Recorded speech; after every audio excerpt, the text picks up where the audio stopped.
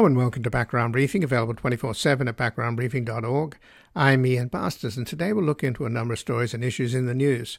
We'll begin on this interregnum between Christmas and the New Year to look back on the major stories we covered in 2022 and how they evolved, focusing on Russia's war on Ukraine.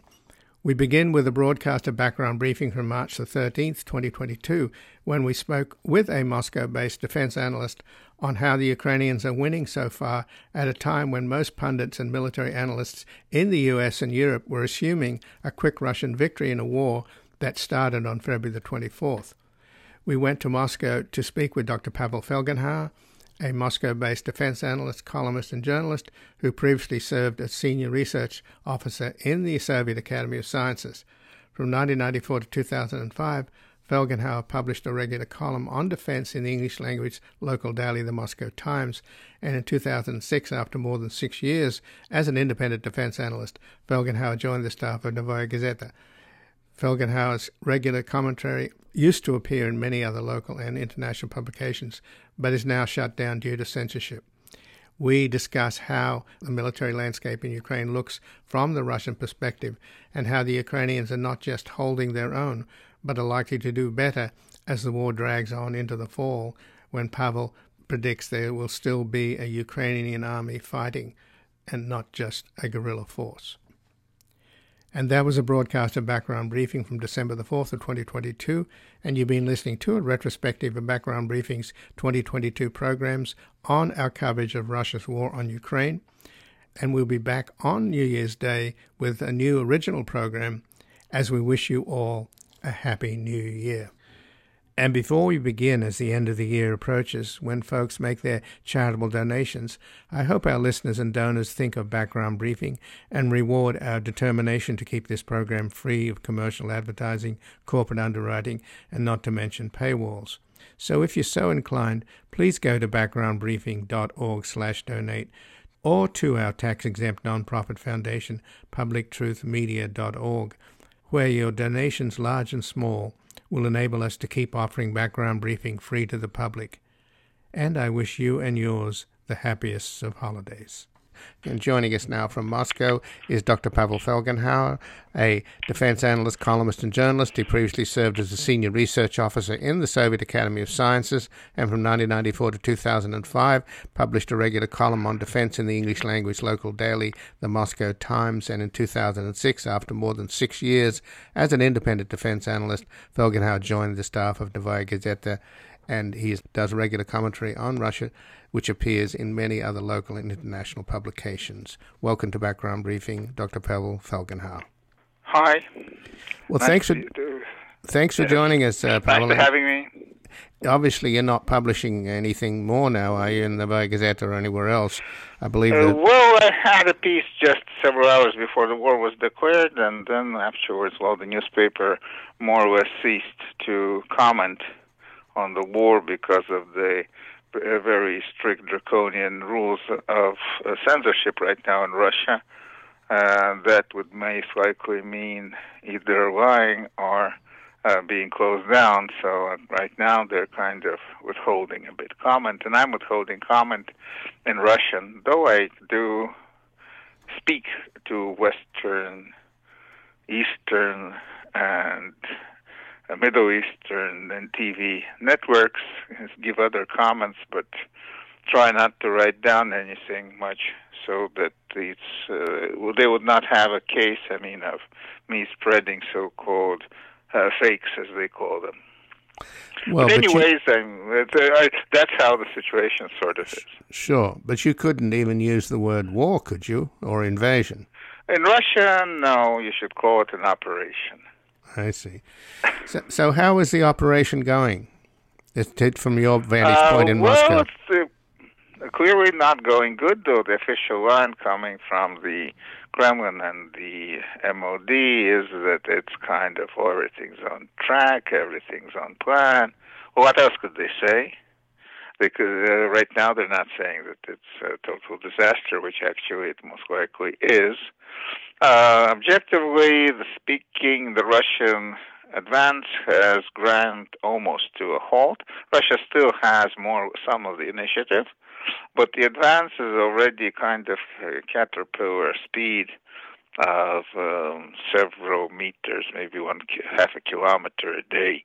And Ukraine is a big country, so it's more or less stopped. Now, the scales are kind of moving towards a balance. Though Russia still has the advantage, the upper hand, in having much more heavy weaponry, more jets, long range, different kind of missiles that can reach deep into Ukraine. Ukraine can't really fire back effectively against Russia. They did in the very beginning fire a short-range ballistic missile or two at a Russian airbase close to the border, and destroyed apparently a couple of jets, but that's more or less all they could do.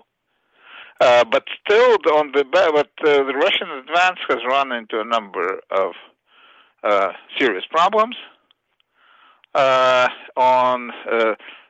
believe mostly because it was very poorly planned, and so the Russians kind of attacked not in a concentrated way to concentrate their blows in most cases, but in kind of different directions and different parts, not really connected with each other. While the Ukrainians can use operational lines to move reserves around. And in the West, as the Pentagon expected, that the Ukrainian organized resistance is going to collapse very soon, in 2-3 days. That's what the Pentagon said before. In 3 days, Kyiv will fall. The organized resistance would collapse. Ukrainians would resist, but that would be a kind of guerrilla campaign. Well, they are not.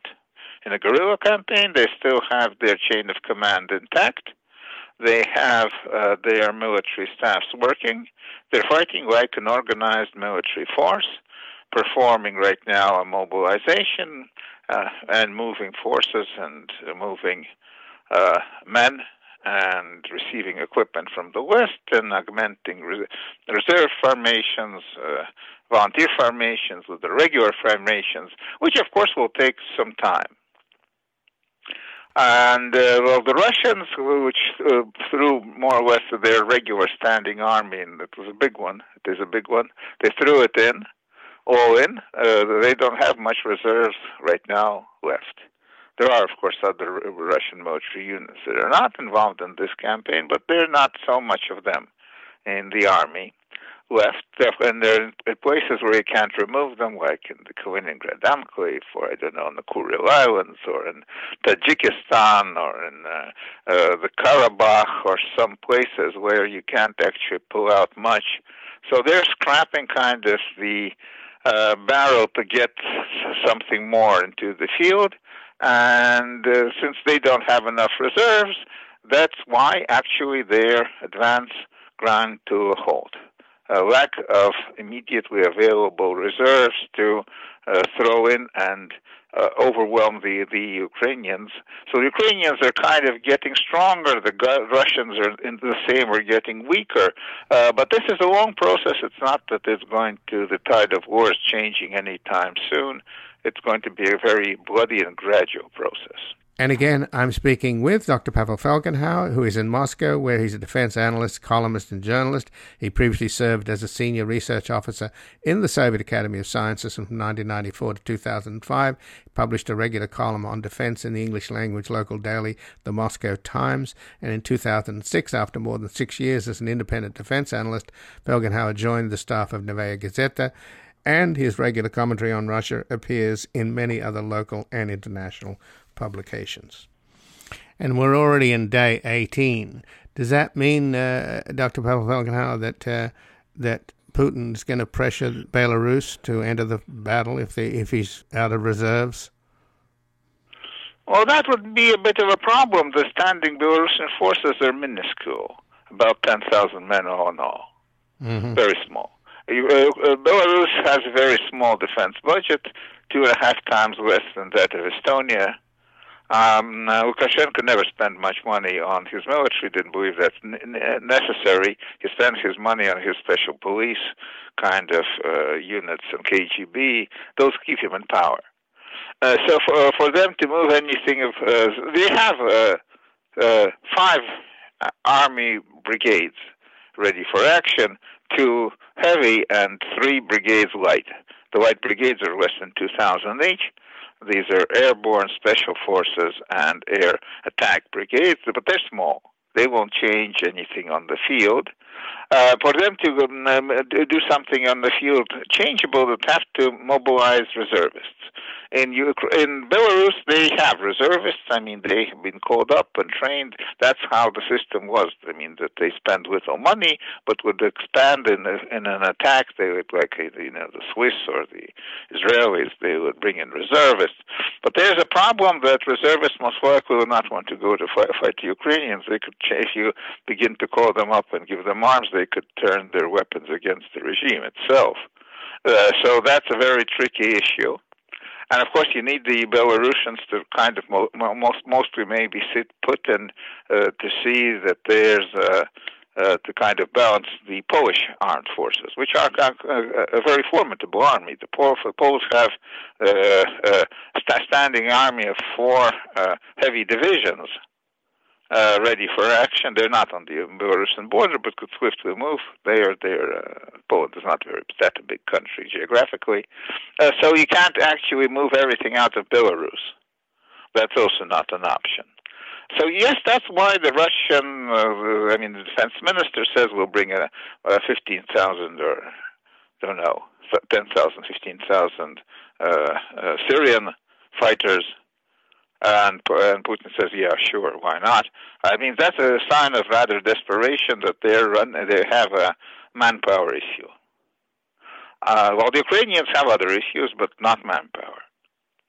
And I believe that, I say it will take time for the Ukrainians to complete their mobilization of reservists and volunteers, augment them with the regular army, arm them also with weapons that they're getting from the West, with uniforms, boots, helmets, body armor also coming from the West.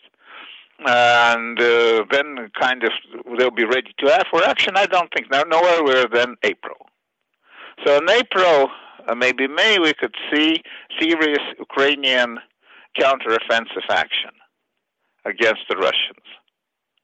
Hardly earlier than that, but then the situation could begin to change, though gradually. Ukrainians may achieve some kind of victories.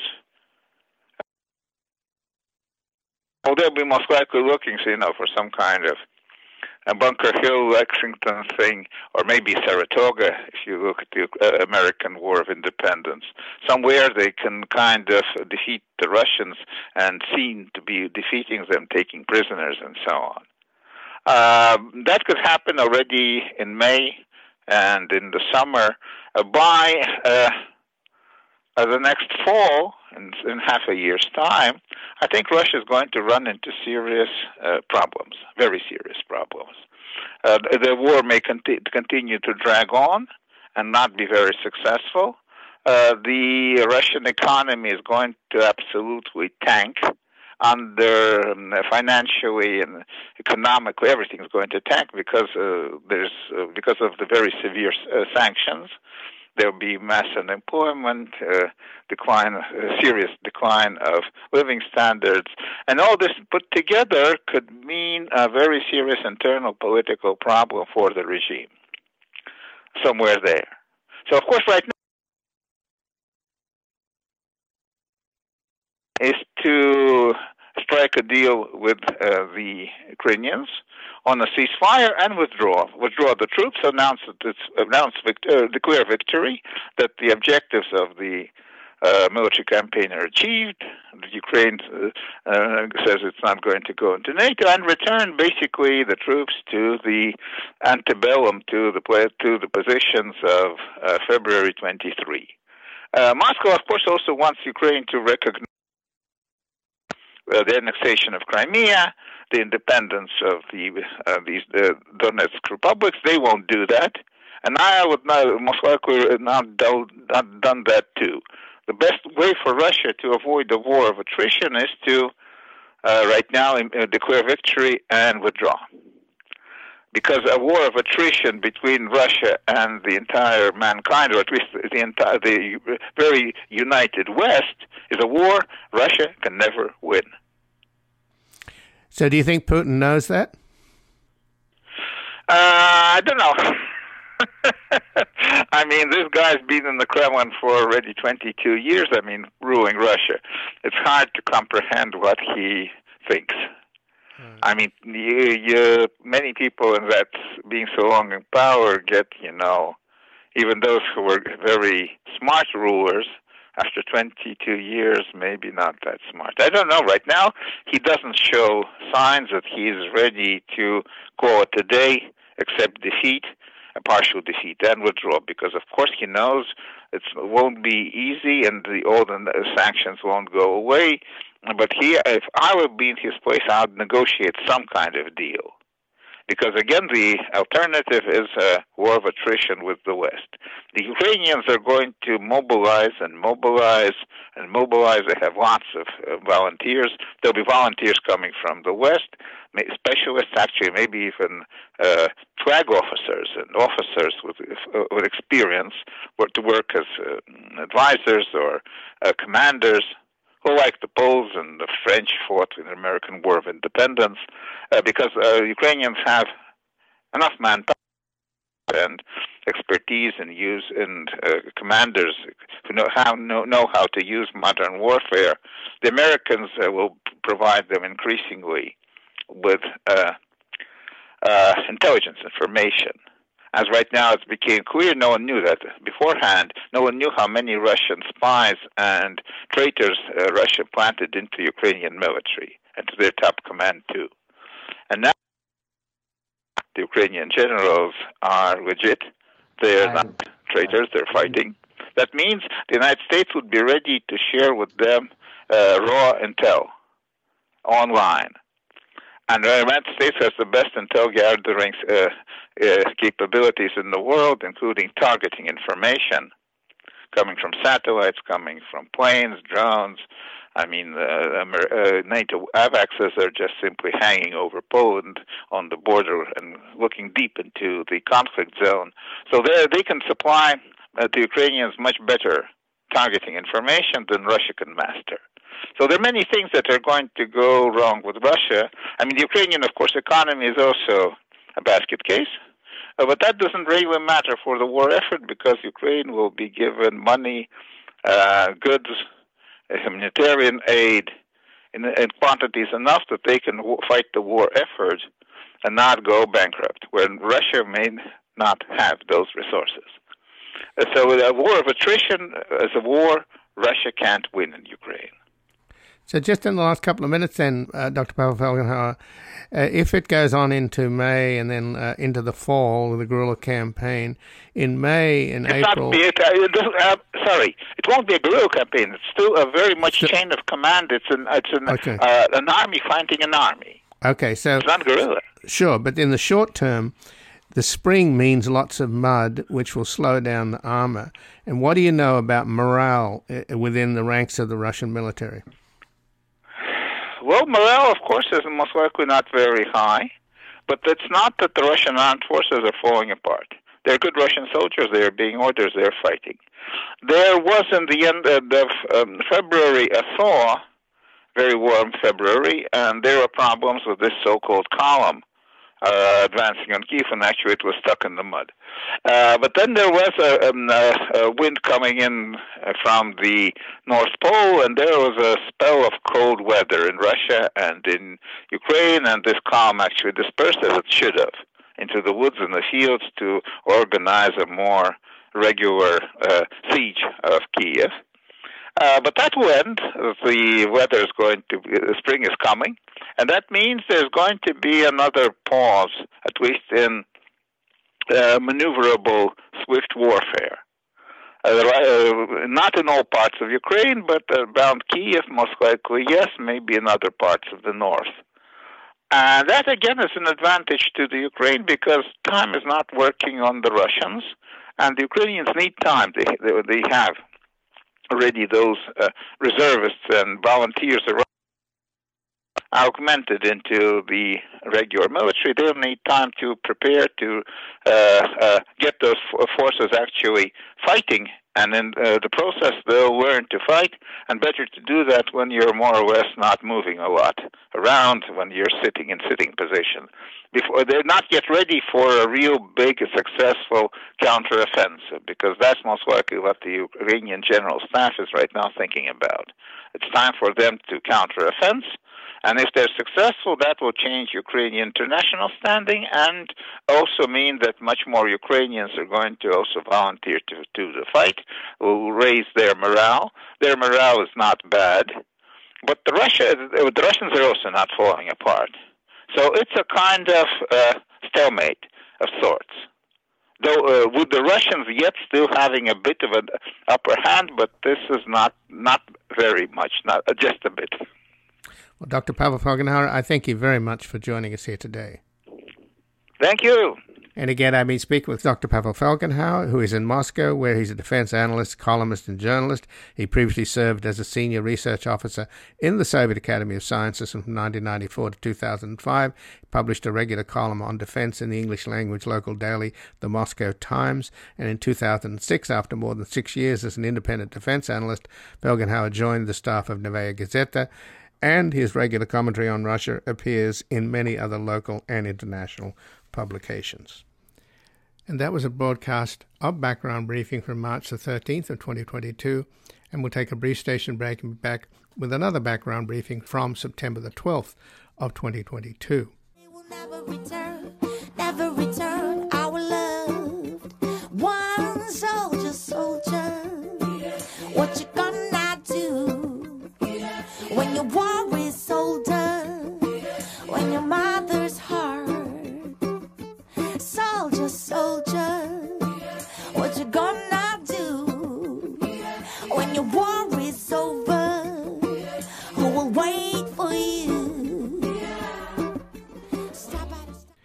Welcome back. I'm Ian Masters, and this is Background Briefing, available 24/7 at backgroundbriefing.org. And we're now going to a broadcast from September the 12th of 2022 about Ukraine's successful counteroffensive and pressure on Putin to take more desperate measures. We began with a successful counteroffensive underway by the Ukrainian military in the northeast around Kharkiv that had routed the Russian invaders and provoked unusually harsh criticism from nationalists and military bloggers inside of Russia, who the regime has so far tolerated. Joining us was Michael Weiss, news director at New Lines magazine, who has reported on international affairs for over 10 years with a focus on the Middle East and Russia. He's interviewed ISIS operatives and Russian spies, published and curated a series of still classified KGB training manuals, reported from rebel-held Syria and war-torn Ukraine, broken major stories about financial corruption, and exposed the Russian intelligence service's ongoing subversion efforts in the United States and Europe. He is the author of The Menace of Unreality, How Russia Weaponized Information, Culture and Money, and co-author of the New York Times bestseller ISIS Inside the Army of Terror. We discuss calls from municipal figures in St. Petersburg and Moscow for Putin to step down, and whether pressure from the nationalists on Putin might result in him seeking more desperate military measures as his so-called special operation appears poised to collapse. And joining us now is Michael Weiss, the news director at New Lines magazine, who's reported on international affairs for over 10 years with a focus on the Middle East and Russia. He's interviewed ISIS operatives and Russian spies, published and curated a series of still classified KGB training manuals, reported from rebel-held Syria and war-torn Ukraine, broken major stories about financial corruption, and exposed the Russian intelligence service's ongoing subversion efforts in the United States and Europe. And he's the author of The Menace of Unreality, How Russia Weaponizes Information, Culture and Money, and is the co-author of the New York Times bestseller ISIS Inside the Army of Terror. Welcome to Background Briefing, Michael Weiss. Thank you, Ian. Happy to be back. Well, thanks for joining us. And obviously, the Ukrainian counteroffensive, recapturing Kharkiv and a lot of the area in the north there, right up to the Russian border, has really got certainly the mill bloggers in Russia in a bit of a lather. It seems that even on the mainstream television propaganda channels, state TV, they're at least sort of not crowing about ludicrous and unrealistic victories, but rather somberly mentioning that they have some reversals. And then you've got municipal figures in both Moscow and St. Petersburg calling for Putin's resignation. So what are we to make of all of this? Well, I think it's a pretty calamitous setback for the Russian president and for the war aims at large. His military, judging from reporting that's coming out now in the Washington Post, I mean, you mentioned Telegram and even pro-Russian military commentators who've been pretty unvarnished in their appraisal that this is a rout, and there's no way to dress it up. The Ministry of Defense in Moscow is portraying it as a regrouping of forces to fortify Donetsk, but nobody believes that. Yeah, I mean, it's extraordinary. I think the most extraordinary aspect of it is that nobody really saw this coming. For many months, Ukraine has been telegraphing a big counteroffensive to retake the southern area or oblast of Kherson. Kherson City was the first major population center to fall to the Russians in late February, early March. Strategically, the southern areas tend to be more commercially viable for Ukraine and important. I mean, a lot of grain is exported from these port cities. And so, yeah, we were all looking south when Ukraine was quietly moving forces to the northeast. And it doesn't even seem like it was that many troops. I haven't been able to get credible figures on this yet, but, you know, the anecdotal evidence that's emerging is that, you know, you had as little as sort of a single company in some instances just pushing through, which suggests not heavy engagement, but rather that the Russians just turned tail and ran away. I mean, there's a piece I just read in the Washington Post today suggesting that in one village in Kharkiv, you know, the soldiers stripped off their uniforms.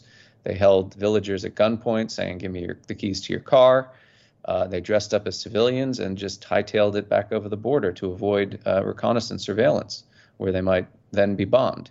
They were terrified of what the Ukrainians were doing. And this didn't happen. You know, Sir Lawrence Friedman, the Dean of British Strategic Studies, had a very good piece on this, quoting Ernest Hemingway. You know, how do you go bankrupt? Gradually and then all of a sudden, right? I mean, war works in a similar manner in that the Ukrainians have been kind of conducting these shaping exercises all along the contact line. You know, ever since they received the HIMARS, NATO standard, U.S. provided artillery systems, they've really just been punishing Russian supply lines, ammunition depots, fuel depots, command centers, all along that line of contact, and in places where they simply could not have access before, given the range of these systems. So I think that what this ended up doing, I mean, it's all of a piece, right? You know, the messaging that Kherson is the big juicy target forced the Russians to move some 30,000 troops from other points along the contact line down to the south, thus making their northeastern flank more vulnerable. The Ukrainians then just pressed in, and it was like a hot knife through butter. I mean, some estimates are, and this is not confirmed, I think on the more conservative side, you're seeing 2,500 square kilometers have been retaken. That's an area that's larger than the combined areas of the cities of New York and Los Angeles.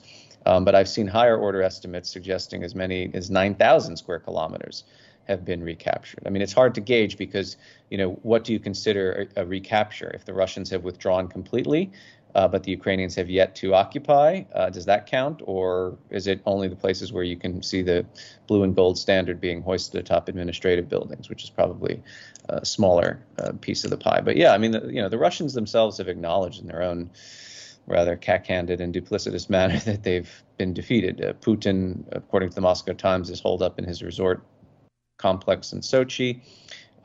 He had a meeting of the Security Council on Friday, essentially forcing his Siloviki strongmen advisors to all share in the culpability of this failure, to agree to a complete withdrawal from Kharkiv, again under the pretext of fortifying Donetsk. But even areas in Donetsk are now in play.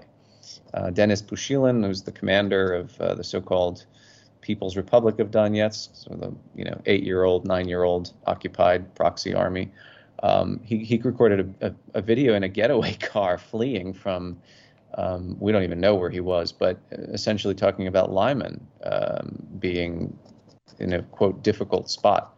So, yeah, I mean, I think the Ukrainians have brought the pain all along that that front line. And they're very, very bullish now about what they're going to continue to do, which is also actually now have that Kherson counteroffensive materialize in a significant manner. Well, apparently the Russians have been abandoning weapons and running and also abandoning tanks. But Putin did open up a big Ferris wheel I think it was on Saturday, was it on Sunday, in Moscow?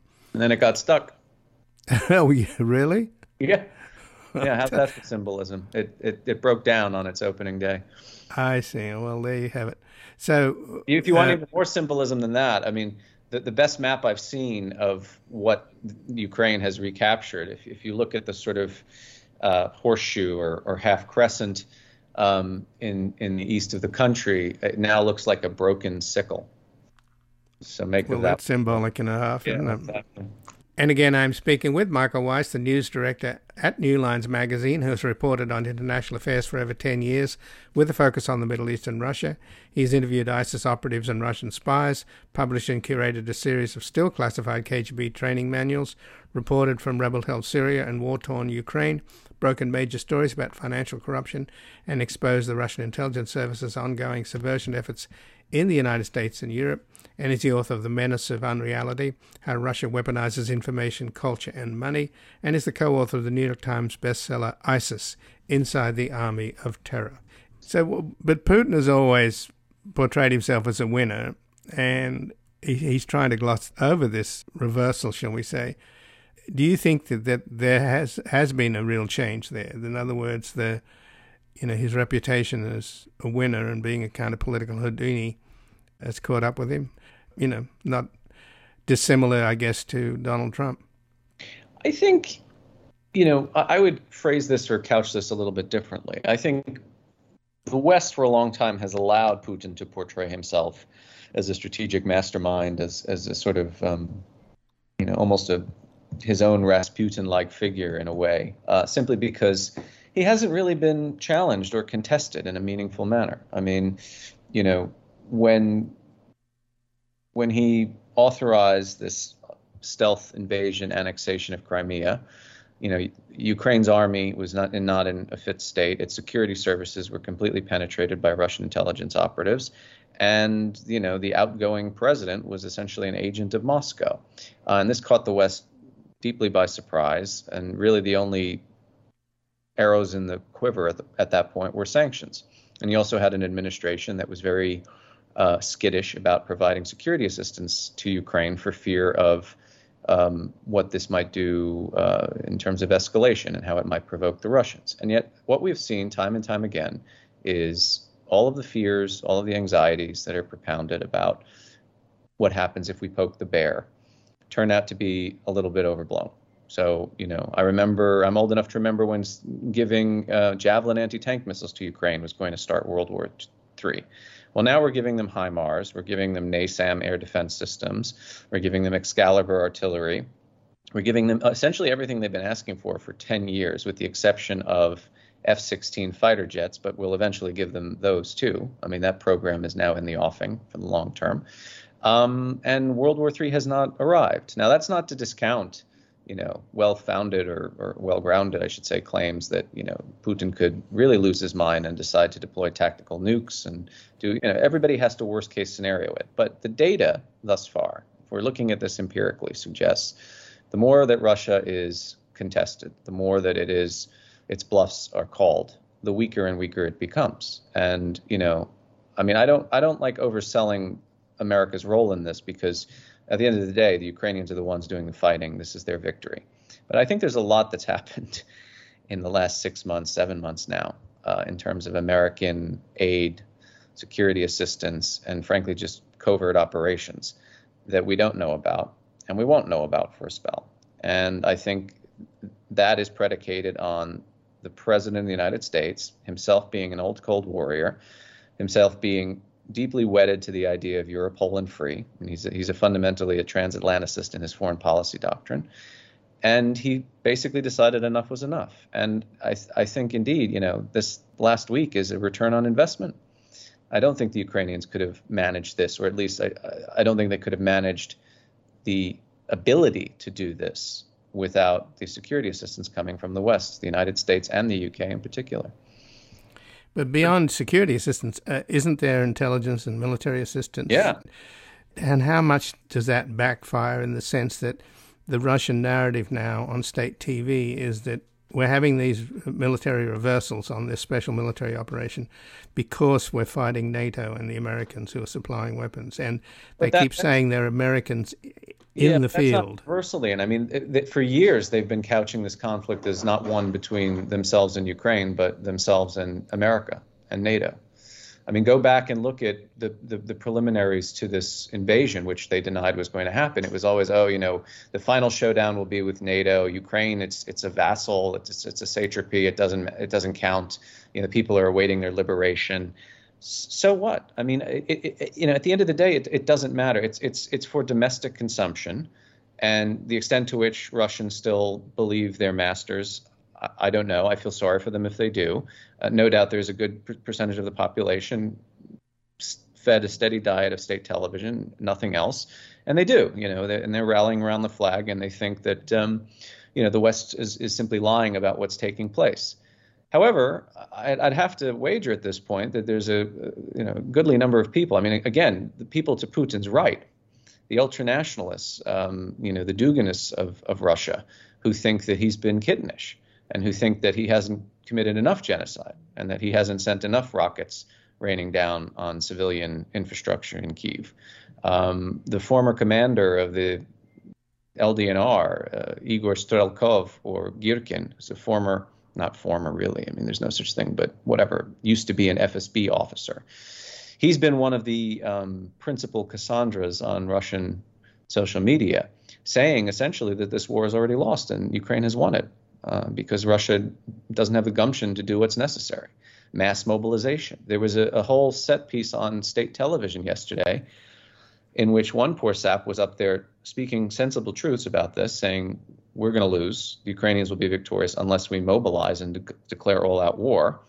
And he was being shouted down as a non-comrade who ought to watch his mouth. Don't, how dare you question the Tsar and his wisdom. So, I think this is going to lead to cracks in the regime. I spoke to an Estonian analyst who's been very on song throughout this whole campaign, who said that, already one begins to see, judging by the rules of dictatorial governance, that a process of disintegration is happening. I mean, I mentioned earlier the Security Council meeting on Friday. That's a way for, the boss to make everyone complicit in his failure, such that no one can claim they were the outlier, speaking truth to power, and so on. And also, frankly, this is a regime that it really is at the upper echelons staffed with jumped up non-entities and mediocrities, with the exception of Nikolai Patrushev, who's more hawkish than Putin, former FSB director of, I think, 6 years. And, I think he is the chairman of the Security Council. And, he's probably, if I judge him correctly, probably somebody who's been advocating to go in more robustly. But he's not getting his way so far. So, look, there have been rumors from the very beginning, a slow motion coup is in the offing. I mean, I've even reported on rumors about Putin's seemingly poor health. But at the end of the day, I mean, it's really impossible to do Kremlinology because this is such a tight-knit group of people that not a lot of information leaks out that's credible. So we don't know. But we don't really have to know because the current strategy of security assistance, escalation in security assistance, and giving the Ukrainians the tools they need is working. The metaphysical aspects of this war have always been on Ukraine's side. For them, it's existential. They're the defenders of their homeland. And I mean, it's not even consensus, it's unanimity. 98% want to keep pressing the fight. And the optimism is boundless there. So, but just in the last few minutes, Michael, if Patrushev is the most powerful figure outside of Putin and could possibly succeed him, and you've got him and the mill bloggers all furious, and this floating the same canard that was floated here in the United States during the Vietnam War, that we're fighting the war with one hand tied behind our back.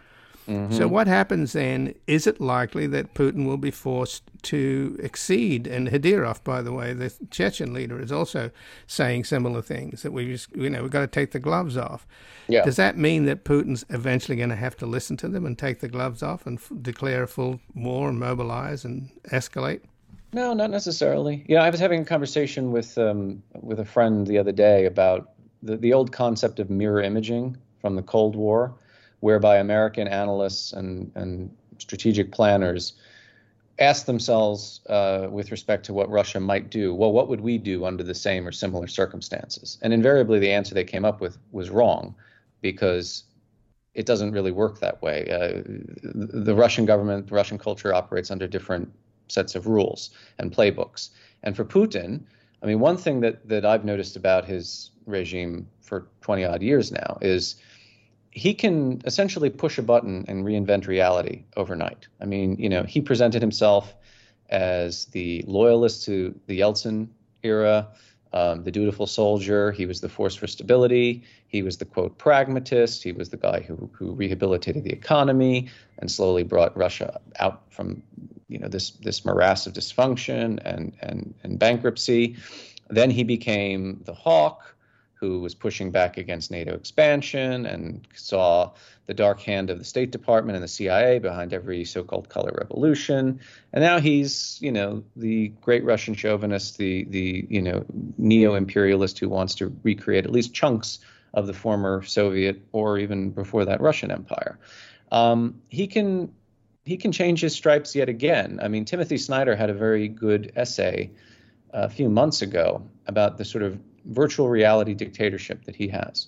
So, I mean, I said just a few moments ago, if most Russians still think, the war's going okay, or that, the reason we lost Kharkiv is because of some grand conspiracy, not because of the failure and incompetency and demoralization of our own forces, then Putin could easily pull out of Ukraine tomorrow and couch that as a similar, conspiracy that the Russians have to regroup or, take inventory and fortify the motherland, because now it's all comers against Moscow. And I mean, he can come up with any hymn sheet he likes, and his people, he will sell it to them. Now, the ultranationalists and the people who think, as I said, that he's been too soft, they're going to bleat and they're going to moan. Are they capable at the moment of fomenting a coup or taking over the regime or doing? I mean, I don't see any indication that they are. Who Patrushev is? Do I see Patrushev as somebody who might behead the king and usurp the throne? Not really. I mean, he's been very loyal to Putin for a long time. If anything, I could see Putin deciding, well, maybe Patrushev is a problem here, because he in the grand Stalinist kind of mindset of paranoia, you don't just go after your enemies, but you go after your friends as well, because they might become your enemies. So I think there are a lot of variables here. And that's not to say, I'm not making any predictions. I'm just saying that, the idea that, okay, because Ukraine succeeds, that's when we have to be at the most fearful and worried about what's going to happen in Moscow. I think that's a bit of a canard. I've been hearing that for a long time. And to my mind, it's only just rationalized not allowing Ukraine to succeed. Well, they've succeeded. And again, the Russians deny defeat. It'd be one thing if they were coming out and saying, this was a rout, we failed. We need to really go to war. But they're not saying that. Right. And but Russian history, though, just in the last minute here, Michael, Russian history indicates that in 1905, when they lost the war against Japan, there were repercussions and a revolution. And then later on, of course, during World War I, the failures on the front were such that it helped to bring about the Bolshevik revolution. So history indicates that military defeats are not good for the incumbent government. They're not good for the incumbent government, but I mean, there's no predetermined course by which the transformation in Moscow has to take place. I mean, the Bolsheviks, they could not come to power democratically. They didn't have the constituency, so they seized power. Doesn't mean that there's going to be another seizure of power necessarily. I don't know. There are some analysts and people who study Russia and who've been doing so a lot longer than I have, who are perhaps counterintuitively or strangely optimistic about the future of Russia. They see that there's going to be some dawn of liberalism. I'm a bit skeptical of that myself. But again, in a way, Ian, I mean, I think part of the problem that we've all had is trying to view Ukraine through the prism of what will Russia do? In other words, Ukraine always portrayed or always held in this conceptual framework as the perennial victim and the force that is acted upon. And I think we're sitting here, we're even having this conversation now, having talked about the recapture of 2,500 square kilometers by the Ukrainian armed forces against what was heralded as the world's second greatest military power. And we're still treating Ukraine as though it is acted upon when it is the actor in the current circumstances. So, I mean, what happens in Russia, if some lunatic ultranationalist takes over, then yeah, I mean, we have to be fearful that somebody like that might launch WMD or engage in some kind of unconventional warfare, and perhaps not just against Ukraine, but European targets. But then we're having a totally different conversation, because then, Article 5, NATO, collective security comes into play. But with respect to Ukraine, and I think I've mentioned this on your show before, Lloyd Austin, the defense secretary, several months ago said the U.S. objective is to ensure that Russia cannot wage this kind of aggressive warfare against a neighbor in I think he said the short to mid-term future. That seems to me a very sensible and morally correct strategic policy for the U.S. to have. As of now, I don't think Russia has got the manpower or the resources or the technological capability, thanks to sanctions, to prosecute a war successfully in Ukraine. So where is this sort of post-Putin Russia 2.0 going to get its new military? Remember, for years, the propaganda was that Sergei Shoigu was building Putin this bright, shiny new army that was going to mop the floor with everybody. Well, we see the result of that. And we should, I think, be mindful of the fact that, what is printed on Potemkin paper or what gets circulated in Rosaboron export brochures is not the reality. The Russian soldiers still could not fight the way that we were told they were going to. And look, Ukraine now is in a much stronger position than it was on February 23rd. They don't have to join NATO, and they're not even talking about it anymore, because they are getting a NATO standardized military. And I don't just mean kit, I mean TTPs. The way that they're fighting, or they have been fighting in Kharkiv, is very indicative. I had this conversation with a retired U.S. Army colonel yesterday, very indicative of U.S. strategic doctrine cooked up in the 1970s and the 80s, which is you don't hit the first line of defense, you hit several lines in, you take out the rear, and then you essentially you trap the guys on the line of contact, because the Russians are not good at, and they've not been good at logistics and supplying the people that they've got on the front line. That's because of corruption, right? Well, corruption, and also their doctrine is fundamentally different from ours. Mm-hmm. And now I'm hearing, we're worried that the Ukrainians have pushed too far in advance, that they're going to have issues with supply lines and the rest of it. But I don't think that's necessarily true. I mean, the Russians had relied heavily on rail lines because they simply couldn't move things by vehicle convoys that ran out of fuel. There were problems with maintenance. The tires were busted. Your corruption argument, yeah. But the Ukrainians have seemed to be quite adroit at getting stuff to where it needs to go. And now they have, indeed, in capturing Izium, which is a main railway hub that the Russians had relied on heavily as a kind of operational logistical command center in the region. And now that's in Kyiv's hands again. So. The one constant for me in the last 7 months, even before that, is, and I fall prey to this instinct too, so I'm a little more self-conscious of it and also conscious of it in others.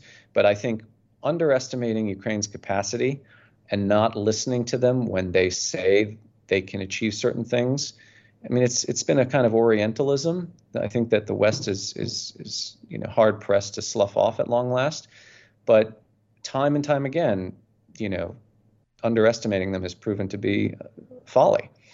And, do I think they can recapture Kherson? I do. I think even, frankly, Crimea is possibly in play at this stage. So, I mean, again, I'm not predicting things. I'm just saying based on based on the evidence of what they have achieved, what they can achieve seems a lot greater than what we previously assumed. Well, Michael Weiss, I thank you so much for joining us here today. Sure. And again, I've been speaking with Michael Weiss, who's the news director at New Lines magazine, who has reported on international affairs for over 10 years with a focus on the Middle East and Russia. He has interviewed ISIS operatives and Russian spies, published and curated a series of still classified KGB training manuals, reported on rebel-held Syria and war-torn Ukraine, broken major stories about financial corruption and exposed Russian intelligence services' ongoing subversion efforts in the United States and Europe, and is the author of The Menace of Unreality, How Russia Weaponizes Information, Culture and Money, and the co-author of the New York Times bestseller ISIS, Inside the Army of Terror. And that was a broadcast of Background Briefing from September the 12th of 2022, and we'll take a brief station break and be back with another Background Briefing from December the 4th of 2022.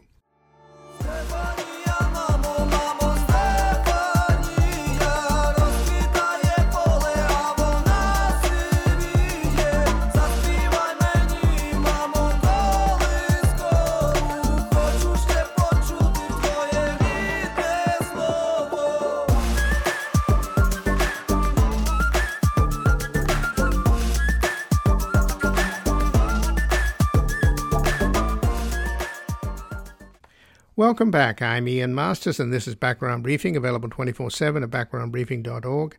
And we're now going to a broadcast from December the 4th of 2022, asking why such a small man as Putin has a disproportionate impact on the world stage.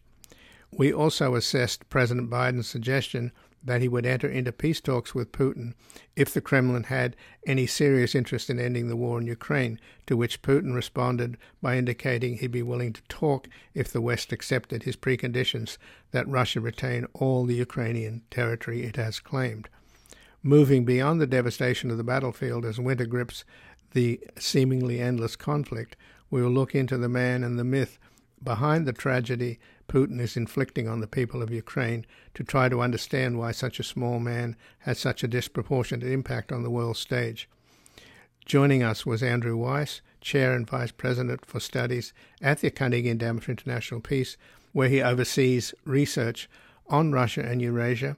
He previously served as Director for Russian, Ukrainian, and Eurasian Affairs on the National Security Council staff, as a member of the State Department's Policy Planning staff, and as a policy assistant in the Office of the Undersecretary of Defense for Policy during the administrations of Presidents Bill Clinton and George H.W. Bush. We discussed his new book, just out, Accidental Tsar, The Life and Lies of Vladimir Putin. And joining us now is Andrew Weiss, Chair and Vice President for Studies at the Carnegie Endowment for International Peace, where he oversees the research on Russia and Eurasia. He previously served as Director for Russian, Ukrainian, and Eurasian Affairs on the National Security Council staff, as a member of the State Department's Policy Planning staff, and as a policy assistant in the Office of the Undersecretary of Defense for Policy during the administrations of Presidents Bill Clinton and George H.W. Bush. His new book, just out, is Accidental Tsar, The Life and Lies of Vladimir Putin. Welcome to Background Briefing, Andrew Weiss. It's really great to be here. Well, thanks for joining us, Andrew. And just before we talk about the book, what do you make of Biden's recent comment when he was doing a press conference at the White House with French President Macron, where he was asked about the war in Ukraine and how to end it? And he said he would be interested in talking with Putin if Putin was serious about ending this war. And to which Putin responded by suggesting that he'd be interested in ending the war, but the West has to accept his preconditions, which are that they have to accept all the territory that he's conquered, even though he's losing some of the territory that he's conquered. So not particularly encouraging. How does it strike you? I think the conversation really has to focus on what's happening on the ground, and everything else is details at this point. This is a horrible, brutal war. We're in the 9th month. It was unprovoked. It was trumped up on the most ludicrous of grounds. If you listen to what Putin and his senior members of the Kremlin have to say publicly to justify it, it's all on its face laughable and ludicrous. And their goals are really maximalist. They want to wipe out Ukraine as a sovereign country. They're prepared to brutalize the innocent civilians of Ukraine, and they want regime change. So, there's no sign that any of that's changed. And we see every day that the tactics the Russian military is using are getting more and more brutal, especially as we go into winter. So conversations about ending the war, I'm sure everyone would love to see the war over, but that's the reality. What the Russians are doing is unconscionable. And if the U.S. president wants to say, hey, if the Russians were serious, they could get out of Ukraine, that would be the immediate, most obvious way to end this war. If they're not willing to do that, which they clearly aren't, we should, let this thing go for a little bit longer every day we sort of watch the Ukrainian people and their military try to push the Russians out. They've been remarkably successful. They've exceeded anybody's expectations. So, that to me seems like the right approach. It's unsatisfying to those of us who look at the horribleness of the war every day, but the alternative would be worse. And that's really, I think, the quandary that the Western leaders all find themselves in, is if you were to say to the Russians, oh, let's have a peace process, let's have a ceasefire, let's let you basically regroup and rebuild and reconstitute your forces, I think you would be, basically just forestalling round two of this. And that's why I think, I wouldn't really focus on the back and forth between Joe Biden and Vladimir Putin. I'd really focus on what's happening on the ground. And in terms of what's happening in Russia, it seems that Putin is moving more and more into the nationalist, blood-curdling, bloodthirsty calls for nuclear weapons and all of this other stuff that the nationalists who are given traction on state media are calling for. And in terms of any countervailing forces, if you could use the word liberal side, most of the talented people have left the country. At least a lot of them have, particularly the young people. So is he likely just to move further and further into the embrace of the rabid nationalists? I don't quite see it that way. I think Vladimir Putin has been leading the charge, and that this war is something that he conjured up out of no obvious reason other than opportunism and his own reading of Russian history and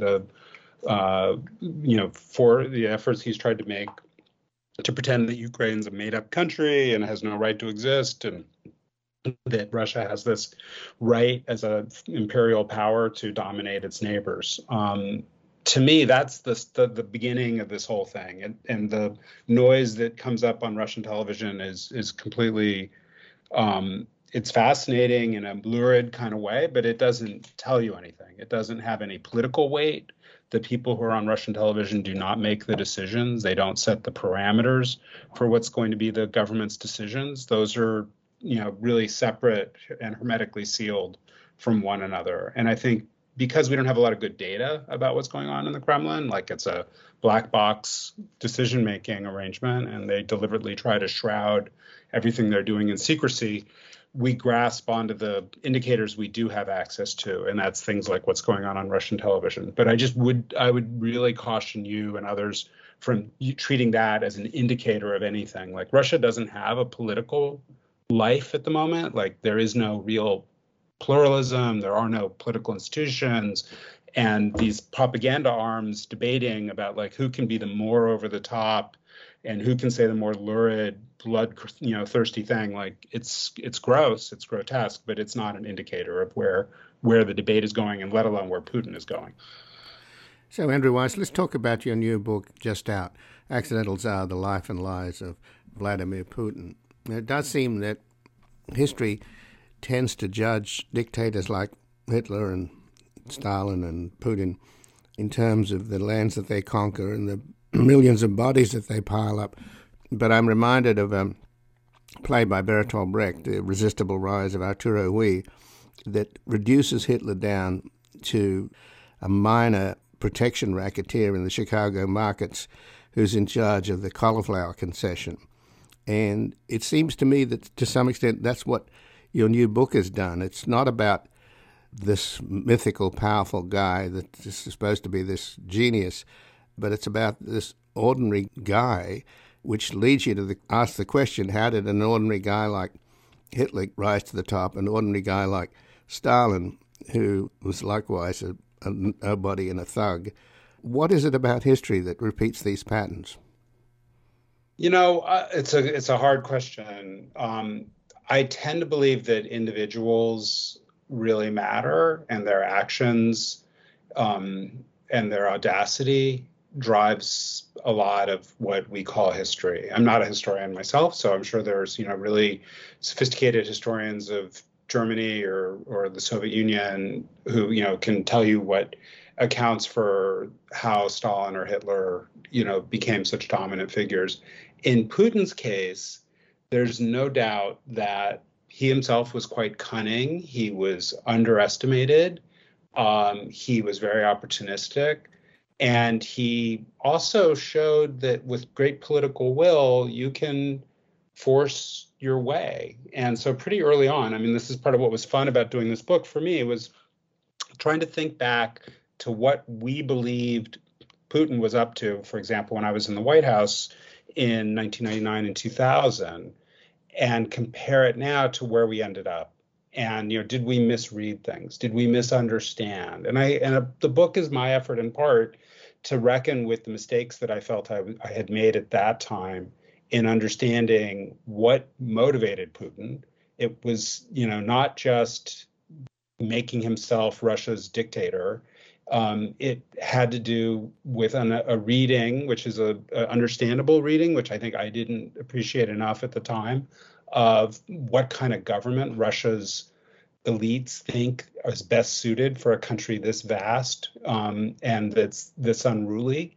And if you go back in Russian history, and this is one of the key themes of the book, Putin identified himself early on as, in Russian, the term is a государственник, which means an advocate of a strong state. And if you think about basically the entire period of Russian history from the 16th century onward, the response of Russia's rulers has been to have a very centralized, very personalistic regime. And that was true in the imperial period. It was true in the Soviet period.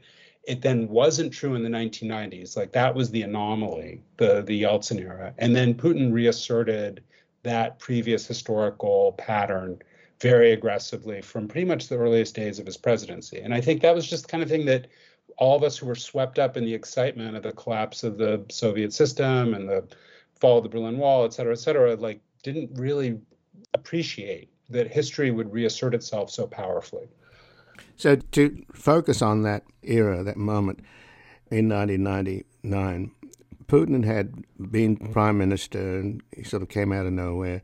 He helped, apparently, the Yeltsin family cover up some corruption. And then he headed up, he became the first head of the FSB, the successor to the KGB, and then ran for president, conducted a honey trap operation against his opponent he was running against, who was the prosecutor general, who was filmed with a couple of young hookers. And then Putin blew up a bunch of apartment buildings on the outskirts of Moscow, killing about up to 300,000 of his own citizens to get the Russian people aboard his offensive new war in Chechnya, where he talked about taking the Chechens to the outhouse and strangling them. So I've always wondered why, at that point, we didn't recognize who he was. Somebody that's capable of killing their own citizens in such a wanton way is hardly the kind of statesman who's you can look into his eyes and see his soul. Well, I mean, you've definitely put together a pretty convincing indictment, and the team that I was part of in the Clinton administration at the end that was dealing with Putin had no illusions about the man and didn't believe for a second that Putin was a reformer. We were quite worried that his rise to power would potentially lead to the unraveling of the fragile democratic institutions and processes that Yeltsin had unleashed. So that was the worry at the beginning. There was a real set of indications that Putin wasn't committed to, for example, protecting his neighbors' sovereignty and territorial integrity. And, there's a scene in the book where President Clinton is talking to him about the bullying stance that Putin had endorsed towards Georgia. in early 2001. So all those patterns were pretty clear to us, and that was part of why we wanted to keep the relationship with him sort of at arm's length, and there would be none of this kind of bonhomie and jocular tone that had been dominant during the Yeltsin era, where you had the two presidents, really constantly together and acting like they were best friends. So the tone was markedly different. The thing that shifted the U.S. relationship with Russia was not the events that you're describing. I think arguably it was 9/11. And there's a great couple scenes in the book where, I don't know if you'll remember this, Ian, but there was, Putin was the first foreign leader to call the White House after the attacks. He pledged support for a joint response. He took a remarkable decision to let the United States open a series of bases in the countries of the former Soviet Union right next door to Afghanistan, which enhanced our ability to defeat the Taliban and go after al-Qaeda. So he did these things that were pretty dramatic, and he was rewarded for all that with lots of FaceTime with President George W. Bush. And he, for one of the things that I think was really sort of, to me, crystallizes all this, is he was allowed to sit in on the CIA's daily briefing for President Bush and was given his own copy of the presidential daily briefing book. He autographed it and gave it back to the CIA briefers at the end of the briefing.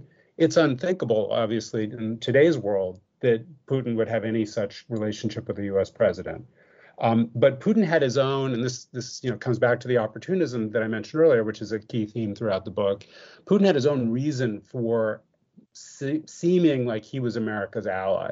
He wanted us to get off his back about the unraveling of the democratic institutions like free media and the pressure on Russia's business tycoons.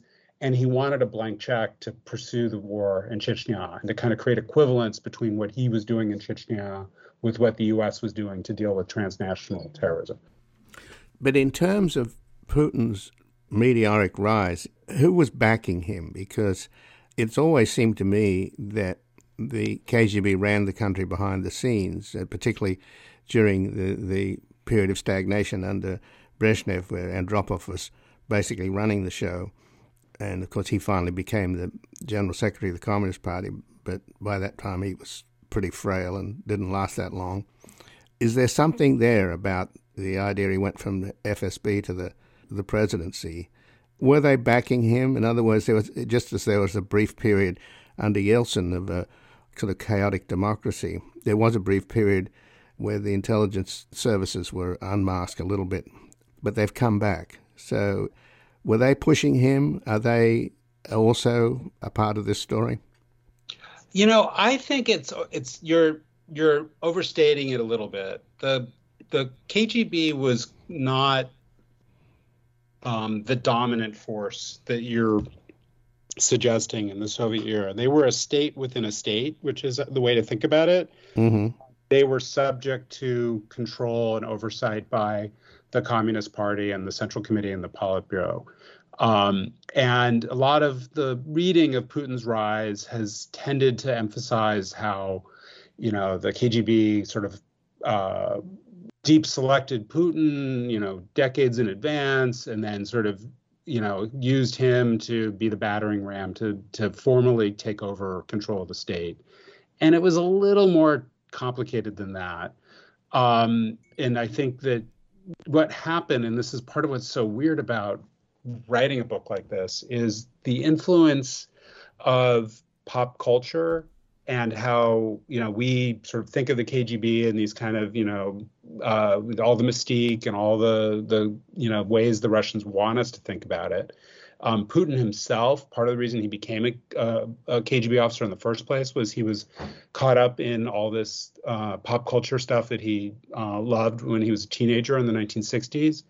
And then this is the funny part, which I tell in the book, is the Yeltsin family, when they were looking and casting about for a successor to Boris Yeltsin, because he was largely incapacitated because he was such a heavy drinker, they went around and did these focus groups. And when they did the focus groups asking average Russians, like, what kind of qualities do you want in a leader? The thing that the Russian respondents in these focus groups pointed to was, we want this George Clooney type guy. We want this guy that we all watched on TV who was in a big, very popular miniseries in the 1970s.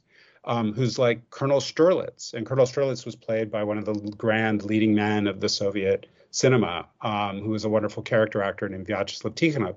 So from the earliest days, they basically were casting around looking for somebody from the security services to play act the role of this 1970s miniseries hero. And they tried to mold Putin in the image of such a person. And Putin was not that guy. He was a, soft-spoken person, small stature, not glamorous, not noticeably handsome. But they dressed it up as if he was, the Russian version of George Clooney. And they put him in sailor suits and they had him ride around in jet fighters and they had him play act the tough guy role. And it was, I think, remarkably successful. The Russian people all fell for it and bought it, particularly low information Russian citizens. But ultimately in the West, I think we over time, saw this image all the time and sort of also took it at face value. And the book is a big part of kind of peeling back a lot of those deliberate, attempts on the Russian side to, foster an image of Putin that's just not borne out. But at some point, the reality does start to resemble the facade. And I think we're very much living in that period of where the kind of, boss of bosses, macho, guy without a shirt on, all that stuff has infected Putin's sense of his own invulnerability. And that's led to lots of overreach and miscalculations. And the Ukraine war is, the most prominent example of that. Well, his tenure in the KGB was pretty undistinguished, wasn't it? Yeah. In the backwater Dresden, and apparently his first chief of staff, Sergei Ivanov, who was a KGB general, made the mistake of reminding Putin that he was a general and Putin was a lieutenant colonel, and he was fired, I take it. So I'd be interested in getting your take on the kind of Glavny Protivnik mindset of Putin. How much is he shaped by this KGB notion of the main enemy, the United States? I think it's complicated because, Putin has gone through these different phases and his behavior has not been, I'm the hard-edged, dyed-in-the-wool opponent of the United States. And so, using the 9/11 example, he did things. It's not just a question of rhetoric. He did open the door for an open-ended U.S. military presence in his backyard, which is, about as, at least when you look at the justifications Russia's making for the war in Ukraine, that's what they claim they're worried about. But in the case of 9/11, he was willing to do things that flew in the face of all basic understanding of what Russia's foreign policy is grounded in. He, at times, has wanted things out of the United States, and he's been willing to swallow and accept moves the United States has made in Republican and Democratic administrations, and basically just, take NATO enlargement. He just rolled over for a couple of the previous rounds of NATO enlargement, including NATO's entry into the Baltic states, as if it was not a big deal. And it, to me, suggests that there was nothing completely foreordained about where we ended up. What made the war in Ukraine, and this is a big part of the book as well, so, to me, the most fateful decision Putin made, and it really started in 2014, is a fear of U.S.-led popular uprisings. And in Putin's mind, dating back to his time in the KGB, where he was in East Germany in 1989, when the war came down, all through the past 20-plus years, he has seen events where, like in Ukraine, where the people rise up and kick out an unpopular leader, or resist attacks on their dignity, like in the Arab Spring. His reading of all this stuff is that it's a secret sort of CIA plot, and that the CIA, at the direction of the U.S. deep state, organizes these kinds of uprisings, and we use American NGOs, or we use tech companies like Google, and we basically throw our weight around in the world through this tool. And the Russians call it a color revolution, and the Chinese have adopted, in the wake of the way the Russians talk about this, similar phrasing and similar framing of the issue. And you saw this even in the response to the protests recently across China in the last 10 days. They talk about color revolutions all the time. So to me, that's really what's been driving a lot of the paranoia and the fear, and drove this fateful decision in 2014 to start the war in Ukraine was a sense that the U.S. is doing this. The U.S. is, pushing out a government that's friendly to Russia. And the next step after they succeed in Ukraine is they're coming for us. And so we've got to do things to throw the U.S. off balance and to make sure that nothing like this can happen inside Russia itself. Well, obviously, he was freaked out by the Euromaidan, but his version of history, the idea that a bunch of Nazis attacked the palace where his guy Yanukovych was in there. By the way, Manafort was standing right beside him as Yanukovych was ordering his palace guard to shoot the demonstrators. So is there any kind of link there, not a physical or a political link, but any kind of historical irony here that we ended up here with a bunch of American Nazis attacking our palace, our citadel of democracy, the Capitol? Because there's been so much out there about, for the longest time, about Putin's ties to, and Russia's ties previous to Putin, back to Trump, who made his first visit to Moscow on July the 4th of 1987. I'm just curious to get a sense of how much Putin's active measures involved Trump. Yeah, the story that, and I think it's really relevant right now, given the way the American political system is responding to the meeting between former President Trump and Kanye West and Nick Fuentes, and the fact that, you just see particularly with the changes at Twitter, all the kind of dark corners of American political life are now really very visible, and, themes of anti-Semitism and intolerance towards LGBTQ people, all this stuff is just at us, and it's like we've gone back into a typhoon or something.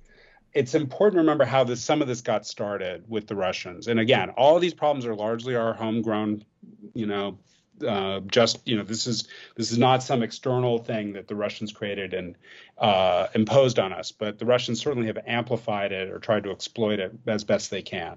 But what started, and this is, it's a theme that runs throughout the book, is in 2011, 2012, where there were these unexpected street demonstrations in Moscow. And the chief beneficiaries of the Putin regime came out on the streets and said, we don't like rigged elections. We don't want you back in the Kremlin, Mr. Putin. We don't want to be subjects. We want to be citizens, and, basically stop assaulting our dignity.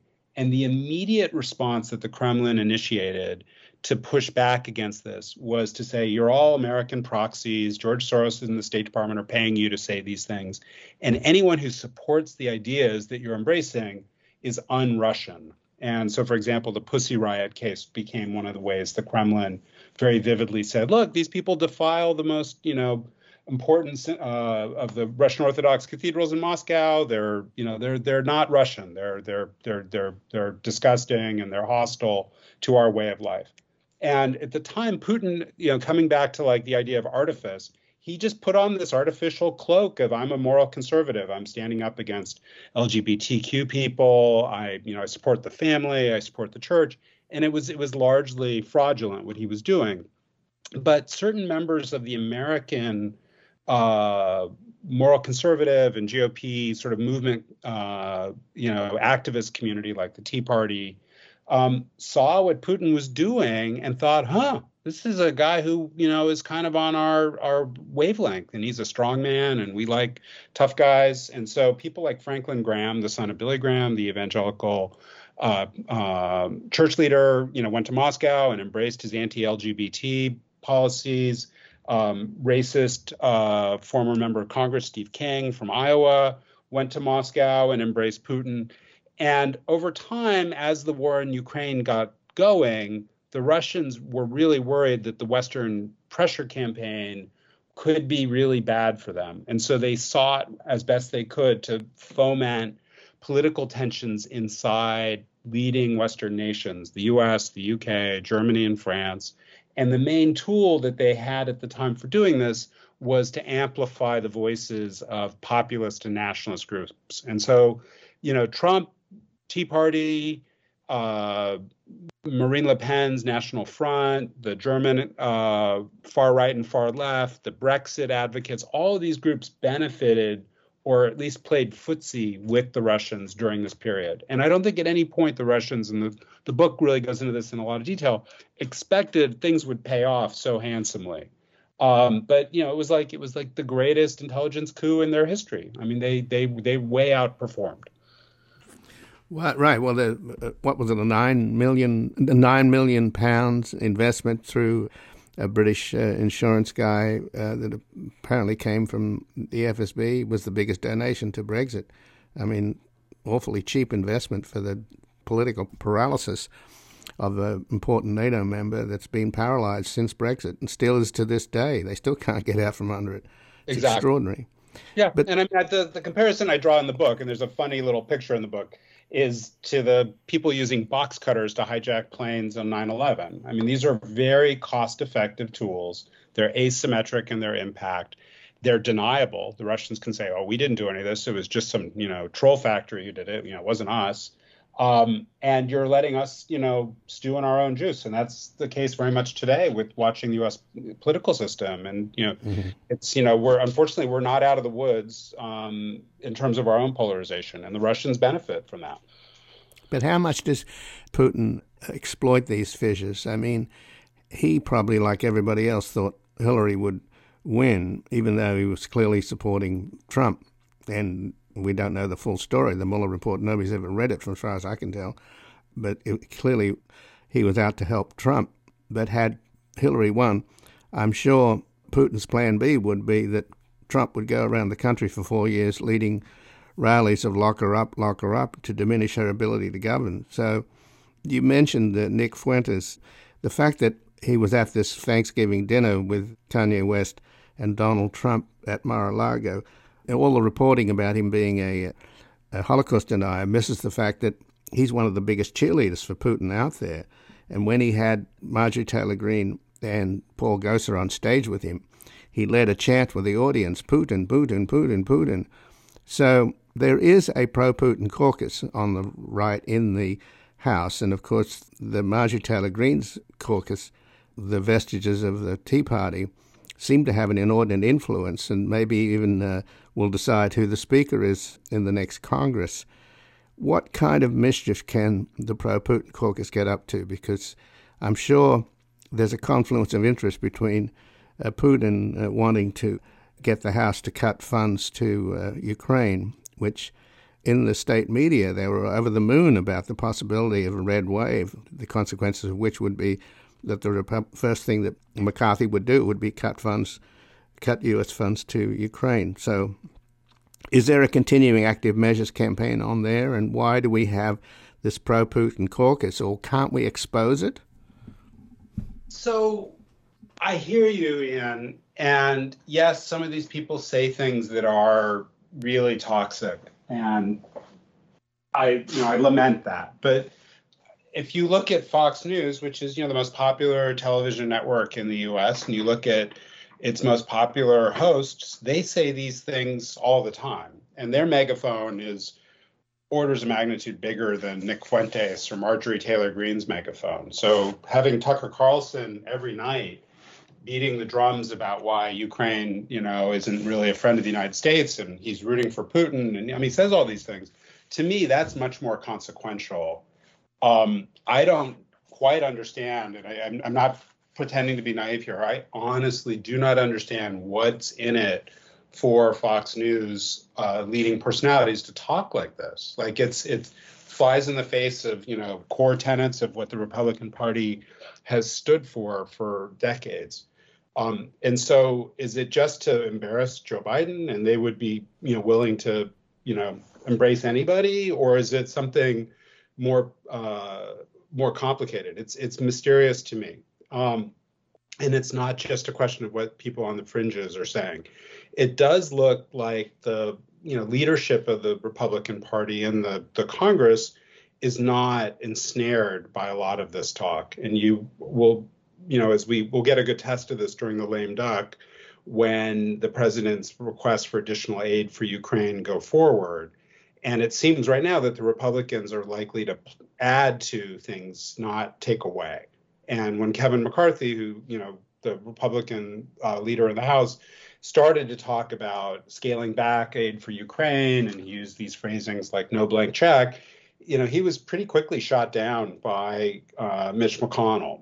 So there is something going on where the Republican Party isn't fully unified on these issues. There's a lot of differing views. I'd be surprised if they are going to cut and run from supporting Ukraine. It's probably going to get harder to push some of this aid stuff through the Congress, but I kind of don't think it's going to fall apart. The last thing I'd say is I think the Russians are still not any great shakes at understanding U.S. politics, and they make these sort of flamboyant gestures of like, oh, if only, the Republicans win in the midterms, this other problem will be less intense for us, like U.S. military support for Ukraine. So they pin a lot of hopes on stuff that doesn't materialize. But the one thing that they are definitely pinning their hopes on, and I hope everyone is going to pay attention to, is they want Donald Trump back in the White House in 2025, because that would be the single biggest course correction that they could bank on for a change in U.S. policy towards Ukraine. Well, just in closing, if Fox News is the major cheerleader or the most influential, useful idiot for the Russians, it's extraordinary, because a friend of mine was high up in Murdoch's organization, and he told me when Murdoch came back from meeting with Putin over a decade or so ago, maybe longer, but he said, what do you think of Putin? And Murdoch said, he's a bloody gangster. So, and Murdoch now seems to be backing the governor of Florida, Ron DeSantis. So does that mean that people like Tucker Carlson, it's almost like Frankenstein's monster, they can't control it? I don't know. I mean, I'm not an expert on U.S. politics, so, right. You can tell me more about Australian politics, and Murdoch's role. I'm sure I could learn a lot about it. I assume a lot of this is about money. Some of it's about ideology, but I'm the Russian nerd. I'm just play act. Well, I'm glad that we spoke, though. You've filled us in, and by the way, the book is a graphic novel, and the work of Brian Box Brown is so amazing with that kind of socialist realism style. It's brilliant. So I highly recommend the book, and I thank you for joining us, Andrew Weiss. No, thank you, Ian. It was great to be here. Really enjoyed myself. And again, I've been speaking with Andrew Weiss, who's the Chair and Vice President for Studies at the Carnegie Endowment for International Peace, where he oversees research on Russia and Eurasia. He previously served as the Director for Russian, Ukrainian, and Eurasian Affairs on the National Security Council staff, as a member of the State Department's Policy Planning staff, and as a policy assistant in the Office of the Undersecretary of Defense for Policy during the administrations of President Bill Clinton and George H.W. Bush. And his new book just out is Accidental Tsar, The Life and Lies of Vladimir Putin. This has been Background Briefing. I'm Ian Masters, and I'd like to thank producer Graham Fitzgibbon. And to help us sustain this program into the future and assure it remains free to all, please take a moment to support us by going to backgroundbriefing.org/donate or publictruthmedia.org, where you will find our non-profit Public Truth Media Foundation, where your tax-deductible donations, large and small, keep us broadcasting.